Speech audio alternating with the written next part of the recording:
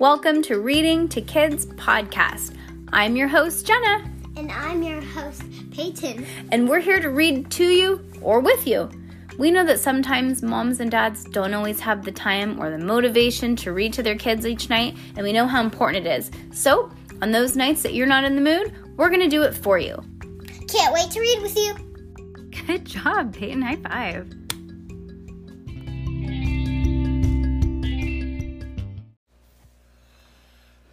Chapter 5. Well, not chapter 5, chapter 4. I almost said chapter 5.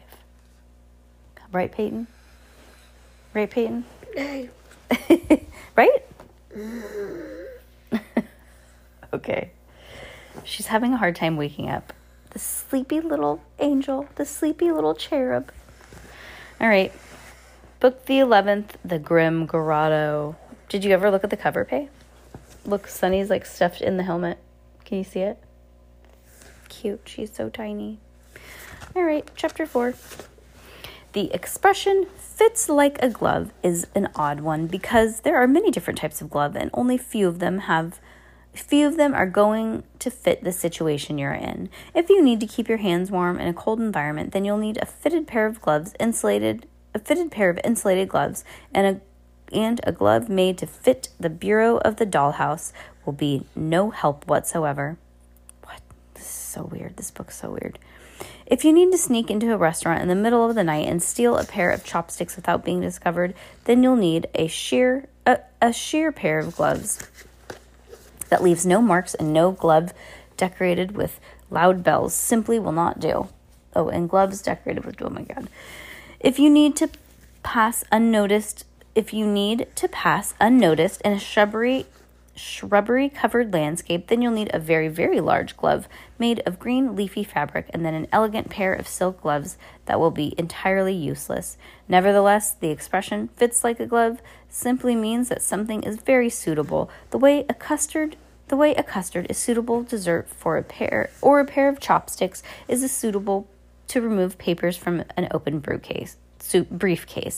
And when the Baudelaire orphans put on the uniforms of the Queequeg, they found that they fitted the children like a glove, despite the fact that they did not actually fit them well. Violet was pleased that the uniforms had several loops around the waist, just perfect for holding tools that she didn't care that her sleeves bagged over the elbows. Klaus was happy that there was a waterproof pocket for his commonplace book and didn't care that the boots were too big. And Sunny was reassured that this shiny material was sturdy enough to resist cooking spills as well as water, and didn't mind rolling up the legs of the suit almost the way that she could walk. But this was more than individual features of the uniform that felt fitting. It was the place and the people that it represented. For a long time, the Baudelaires had felt as if their lives were a damaged frisbee tossed to a person from person to person or from place to place without ever realizing or being appreciated and fitting in. But as they zipped up their uniforms and smoothed out their portraits of Herman Melville, the children felt as if the frisbee of their lives might just be repaired. In wearing the uniform of the Queequeg, the siblings felt part of something. Not a family exactly, but a gathering of people who all volunteered for the same mission. To think that their skills in inventing, research, and cooking would be appreciated was something that they had not thought in a long time, and they stood there in the supply room and regarded one another, and this feeling fit them like a glove. Shall we go back to Main Hall? Violet asked. I'm ready to take a look at the telegram device. Let me loosen the buckles on these boots, Klaus said, and I'll be ready to tackle those title charts. Koosie, said Sunny. By Koosie, she meant something like, I'm looking forward to examining the kitchen, but a loud scraping sound from overhead stopped the youngest Baudelaire from finishing her sentence. The entire submarine seemed to shake, and a few drops of water fell from the ceiling onto the Baudelaire's heads. What was that? Violet asked, picking up her helmet. Do you think that the Queequeg has sprung a leak? I don't know, Klaus said, picking up its helmet for himself and another for Sunny. Let's go find out. The three Baudelaires hurried back down to the corridor to the main hall as the horrid scraping sound continued. If you've ever heard the sound of the fingernails against the chalkboard, then you know how unnerving a scraping sound can be. And to the children, it sounded as if the largest fingernails in the world, had mistakenly had mistaken the submarine for a piece of educational equipment. "Captain Woodershins," Violet cried over the scraping sound as Baudelaire entered the hall. The captain was still at the top of the ladder, grasping for the steering wheel in his gloved hand. "What's going on?" "This darned steering mechanism is a disgrace," Captain cried out in disgust. "Aye, the queer crud has bumped against a rock in the formation on the side of the stream. If I hadn't managed to get that sub back in control, the submarine Q and its crew of 2 would be sleeping with the fishes. Aye." "Perhaps I should examine the steering mechanism first," Violet said, "and fix the telegram device later." "Don't be ridiculous," Captain said. If we can't receive any volunteer fractional dispatches, we might as well be wandering around with our eyes closed. We must find the sugar bowl before Count Olaf. Aye, our personal safety is nearly not as important. Aye, now hurry up. Aye, get a move on it. Aye, get cracking. Aye, get a glass of water if you're thirsty. Aye, he or she who hesitates is lost." Violet did not bother to point out that finding the sugar bowl would be impossible if the submarine was destroyed, and she knew better than to argue with Captain's personal philosophy. "Well, it's worth a try," she said, and walked over to a small wheeled platform. "Do you mind if I use this?" she asked Fiona. "It'll help me get a look at the device's machinery." "Be my guest," Fiona said, "and Klaus, let's get to work on the tidal charts. We can study them at the table and keep an eye on them for a glimpse of the sugar bowl through the porthole. I don't think that we'll see it, but it's worth taking a look." "Fiona," Violet said hesitantly, "could you also take a look for our friend Quigley Quagmire? He was carried away by the stream's other tributary, and we haven't seen him since." "Quigley Quagmire?" Fiona asked. "The cartographer? He's a friend of ours," Klaus said. "Do you know him?" "Well, only by reputation," Fiona said, using a phrase here which means, "I don't know him personally, but I've heard of the work he does. The volunteers lost track of him a long time ago, along with Hector and the other Quagmires." "The Quagmires haven't been as lucky as we have," Violet said, tying her hair up with a ribbon to help her focus on repairing the telegram device. "I'm hoping that you'll spot him with the periscope." "Well, it's worth a try," Fiona said, as Phil walked through the kitchen doors wearing an apron over his uniform. "Sonny," he asked, "I heard you were going to help me in the kitchen. We're a bit low on supplies, I'm afraid. Using the Queequeg nets managed to catch a few cods, but we have half a sack of potatoes, but not merely anything else. Do you have any ideas about what to make for dinner?" "Chowder," Sonny said. "Oh, it's worth a try," Phil said. In the next few hours, all 3 Baudelaires tried to see if their tasks were worth a try. Violet wheeled herself underneath several pipes to get a good look at the telegram device, and frowned as he twisted and tightened a few screws with the screwdriver she found lying around.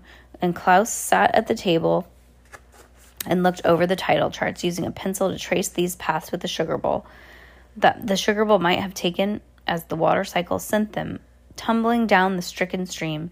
And Sonny worked with Phil, standing in a large soup pot so she could reach the counter of a small, grimy kitchen, boiling potatoes and picking tiny bones out of the cod.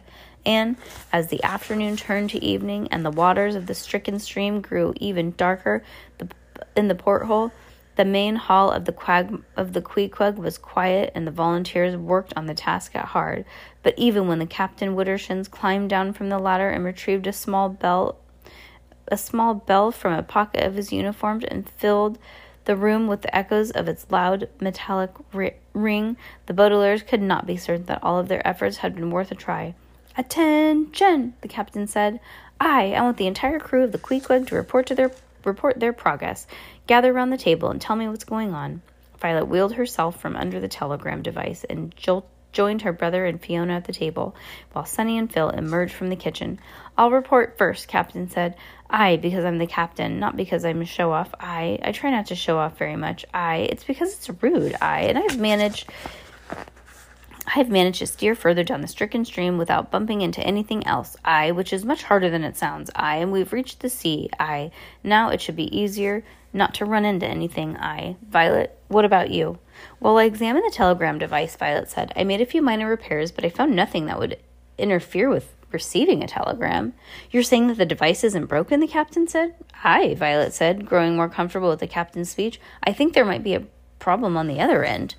Procto, Sunny asked, which meant the other end. A telegram requires 2 devices, Violet said, one to send a message and the other to receive it. I think that you haven't been receiving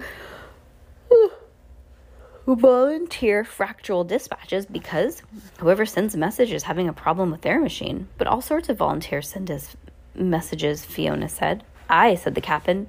Captain, we've received dispatches from more than 25 agents. Then many machines must be damaged, Violet replied. Sabotage, Klaus said. Does it sound like the damage has been done on purpose? Violet agreed. Oh, it does sound like the damage has been done on purpose. Remember when we sent a telegram to Mr. Poe from the Last Chance Green store? Silencio, Sunny said, which meant we never heard a reply. Oh, they're closing in, the captain said darkly. Our enemies are preventing us from communicating. I don't see how Count Olaf could have had time to destroy all those machines, Klaus said. Many telegrams travel through telephone lines, Fiona said, and it wouldn't be difficult.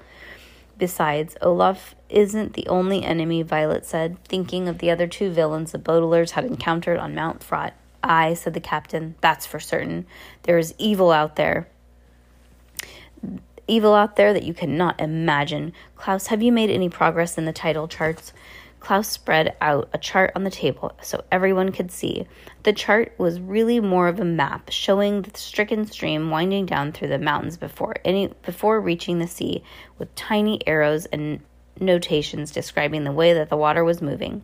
The arrows and the notes were in several different colors of ink, as if the charts had been passed through the from researcher to researcher, each adding notes as he or she discovered more information about the area. It's more complicated than I thought, the middle Baudelaire said, and much more dull. These charts know every single detail concerning water. Dull? The captain roared. And we're all in the middle of a desperate mission, and all you can think of is your own entertainment? Aye. Do you want us to hesitate, stop our activities, and put on a puppet show so that you won't find this submarine dull? You misunderstood me, Klaus said quickly. All I meant is that it's easier to do research when something is interesting. You sound like Fiona, the captain said. When I want her to research the life of Herman Melville, she works slowly, but she's quick as a whip when it's on the subject of mushrooms. Mushrooms? Klaus asked. Are you a mycologist? Fiona smiled, and her eyes grew wide from behind her triangular glasses. I'd never thought I would meet anybody in the world who knew that word, she said. Besides me, yes, I am a mycologist. I've been interested in fungi all my life. If we have time, I'll show you my mycology library. Time, the Captain Widdershins repeated. We don't have time for fungi books. Aye, we don't have time for you two to do all that flirting either. We're not flirting, Fiona said. We're having a conversation. It looks like flirting to me, Captain said. Aye, why don't you tell me about your research, Violet said to Klaus, knowing that her brother would rather talk about title charts in his personal life. Klaus gave her a grateful smile and pointed to the chart. If my calculations are correct, he said, the sugar bowl could have been carried down the same tributary that we went down at the toboggan, prevailing current streams leading all the way down here where the sea begins. So it would be carried out to sea, Violet said. I think so, Klaus said, and we can see here that the tides would move far away from the Sandhog shore, northeasterly direction. Sink, Sunny said, which means something like, wouldn't the sugar bowl just drift to the ocean floor? Well, it's too small, Klaus said. Oceans are in constant motion, and the object that falls into the sea could end up miles away. It appears that the tides and the currents in this part of the ocean could take the sugar bowl past the Gulag archipelago here, and then head down towards the mediocre barrier reef before turning this point here, which is marked AA. Do you know what that is, Captain? Looks like some sort of floating structure. The captain sighed and raised his finger to a fiddle, which, with the curl of his mustache, aye, he said, Anwhistle Aquatics. It's a marine research center and a rhetorical advice service. Or it was. It burned down. Anwhistle, Violet said. That was Aunt Josephine's last name. Aye, the captain said. Anwhistle Aquatics was founded by Gregor Anwhistle, the famous ichnologist, and Josephine's brother-in-law, but all All of that's now ancient history. Where did the sugar bowl go next? The Baudelaires would have preferred to learn more, but knew better than argue with the captain, and Klaus pointed to a small oval chart to continue his report. "This is the part that confuses me," he said. "You see this oval right next to Ann Whistle Aquatics? It's marked GG, but there's no other explanation." "GG?" Captain Witterson said, and stroked his mustache thoughtfully. "I've never seen an oval like that on a chart like this." "There's something else confusing about it," Klaus said, peering into the oval. "There are 2 different arrows inside of it. One of each points into a different direction." "It looks like the tide is going 2 ways at once," Fiona said. Violet frowned. "This doesn't make any sense," she said. "I'm confused too," Klaus said. "According to my calculations, the sugar bowl is probably carried right to the place on this map. But where it went from there, I can't imagine." "I guess we should set a course for GG, whatever that might be," Violet said, "and see if we can find anything there." "I'm the captain," Captain cried. "I'll give the orders around here. I'll order that we set a course for that oval and see what we can find there. But first, I'm hungry and thirsty, and my arm itches, and I can scratch my own arm, but Cookie and Sunny, you're responsible for the food and drink. Sunny helped you make a chowder that should be ready in a few minutes," Phil said. "Her teeth are very handy in dicing boiled tomatoes." "Flosh," Sunny said, which means, "Don't worry, I clean my teeth before using them as kitchen implements." "Chowder? Chowder sounds delicious," the captain cried. "And what about dessert? Dessert is the most important part of a meal." "I said, in my opinion, even though it's not really a meal, Tonight, the only dessert we have is gum," Phil said. I still have some left from my days at the lumber mill." "I think I'll pass on dessert," Klaus said, who'd had such a terrible time at Lucky Smell's lumber mill that he no longer had a taste for gum. You himmeled it," Sunny said, which meant, "Don't worry, Phil, I have arranged a surprise dessert for tomorrow night." But of course, her siblings could only understand the Baudelaire's usual way of talking. Nevertheless, as Sunny spoke, Captain Witterson stood up at the table and began crying out in astonishment. He cried, "Dear God, Holy Buddha, Charles Darwin, Duke Ellington, Fiona, turn off the engine, Cookie, turn off the stove, Violet, make sure the telegram device is off, Klaus, gather your materials together so nothing rolls around, calm down, work quickly, don't panic, help, "What's going on?" Phil asked. What is it, stepfather?" Fiona asked. For once, the captain was silent and merely pointed to the screen of the submarine wall. "The screen looks like a piece of paper of a graph, lit up in green lights with glowing letter Q in the center." "It looks like the sonar detector," Violet said. "It is a sonar detector," Fiona said. "We can tell if any other undersea crafts are approaching by detecting the sound that it makes. The Q represents the Queequeg." And the mycologist gasped at the Baudelaires looked at what she was pointing at. At the very top of the panel was another glowing symbol, which was moving down the screen as fast as a clip. A phrase here which means straight towards the Queequeg. Fiona did not say what this green symbol was stood for, and the children could not bear to ask. It was an eye staring at the frightened volunteers and wiggling its long, skinny eyelashes, which protruded from each side. "Olaf," Sunny said in a whisper. "Well, there's no way of knowing for sure," Fiona said. "But we'd better follow my stepfather's orders. If there's another submarine, it has a sonar detector too. If the Queequeg absolutely silent, they'll have no idea we're here." Said the captain. "Hurry. He who hesitates is lost." Nobody bothered to add he or she to the captain's orders, captain's personal philosophy, but instead hurried to silence the submarine. Fiona climbed up the rope ladder and turned off the wiring engine. Violet wheeled back into the machinery of the telegram device and turned it off. Bill and Sunny ran to the kitchen and turned off the stove, even the bubbling of their homemade chowder would not give the Queequeg away. And Klaus and the captain gathered up the materials on the table so that nothing else would even make the slightest rattle.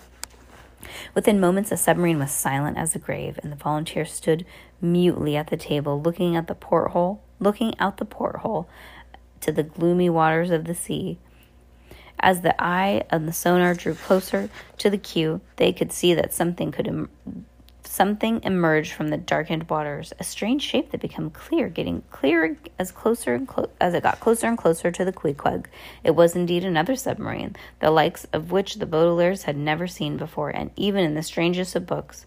It was much bigger than the Queequeg, and it approached the children. As it approached, the children had to cover their mouths so they could not be heard. The second submarine was the shape of a giant octopus with an enormous metal dome for a head and 2 wide portholes for eyes. A real octopus, of course, has 8 legs, but a submarine can have many more. What had appeared to be eyelashes on the sonar screen were actually small metal tubes protruding from the body of the octopus and circling the water, making thousands of bubbles that hurried down the surface as if they were frightened under the watercraft. The octopus drew closer, and all 6 passengers of the Queequeg stood as still as statues, hoping that the submarine had not discovered them. The strange craft was close to the Baudelaires, so they could see the figures inside the octopus's eyes. A tall, lean figure. Although the children could not see any further details, they were positive that figure had 1 eyebrow instead of 2, filthy fingernails instead of good grooming habits, and a tattoo of an eye on his left ankle. Count Olaf, Sunny whispered before she could stop herself. The figure in the portholes twitched as if Sunny's tiny noise had caused the Queequeg to be detected. Spouting more bubbles, the octopus drew closer still, and any moment, in any second, one of those legs of the octopus would be heard scraping against the outside of the Queequeg.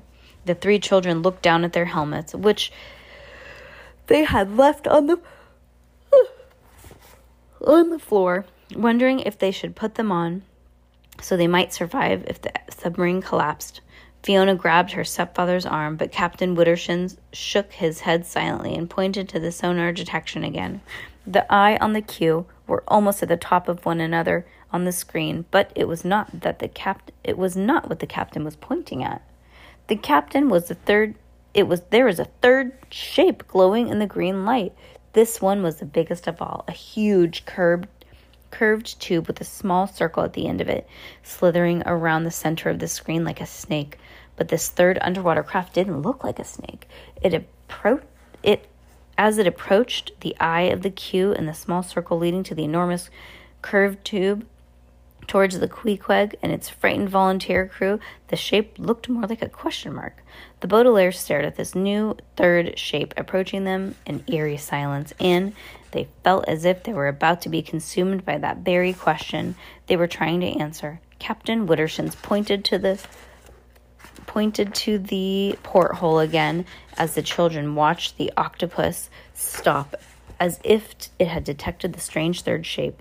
When the legs of the octopus began whirling around more furiously, so the strange submarine began to recede from view, a phrase here which means disappear from the porthole, as if it hurried away from the Queequeg.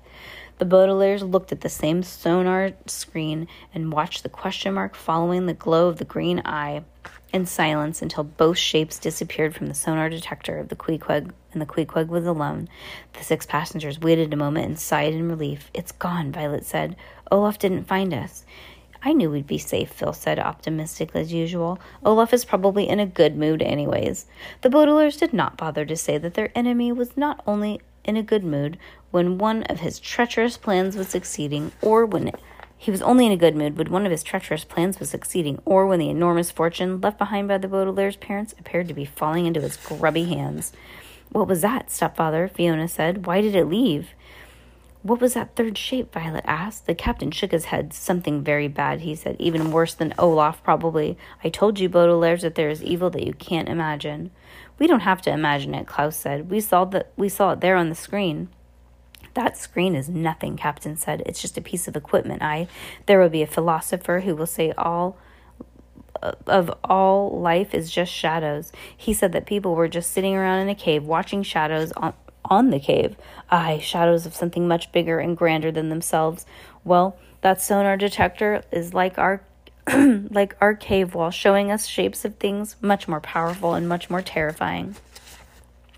I don't understand, Fiona said. I don't want you to understand, the captain said, putting his arm around her. That's why I haven't told you why the sugar bowl is so very crucial. There are secrets in this world too terrible for young people to know, and even those secrets gets closer and closer. In any case, I'm hungry. Shall we eat?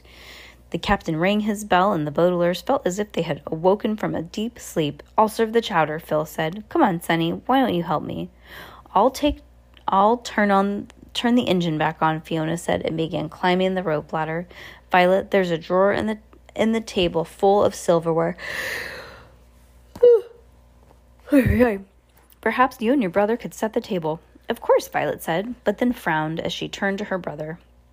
The middle Baudelaire was staring at the title chart with a look of utter concentration. His eyes were so bright behind his glasses that they looked a bit like the glowing symbols on the sonar detector. Klaus, she said. Klaus didn't answer his sister, but turned his gaze from the chart to Captain Witterson's. I may not know why the sugar bowl's important, he said, but I've just figured out where it was. No way! That's cool. He figured out where the sugar bowl is. Pretty cool, huh?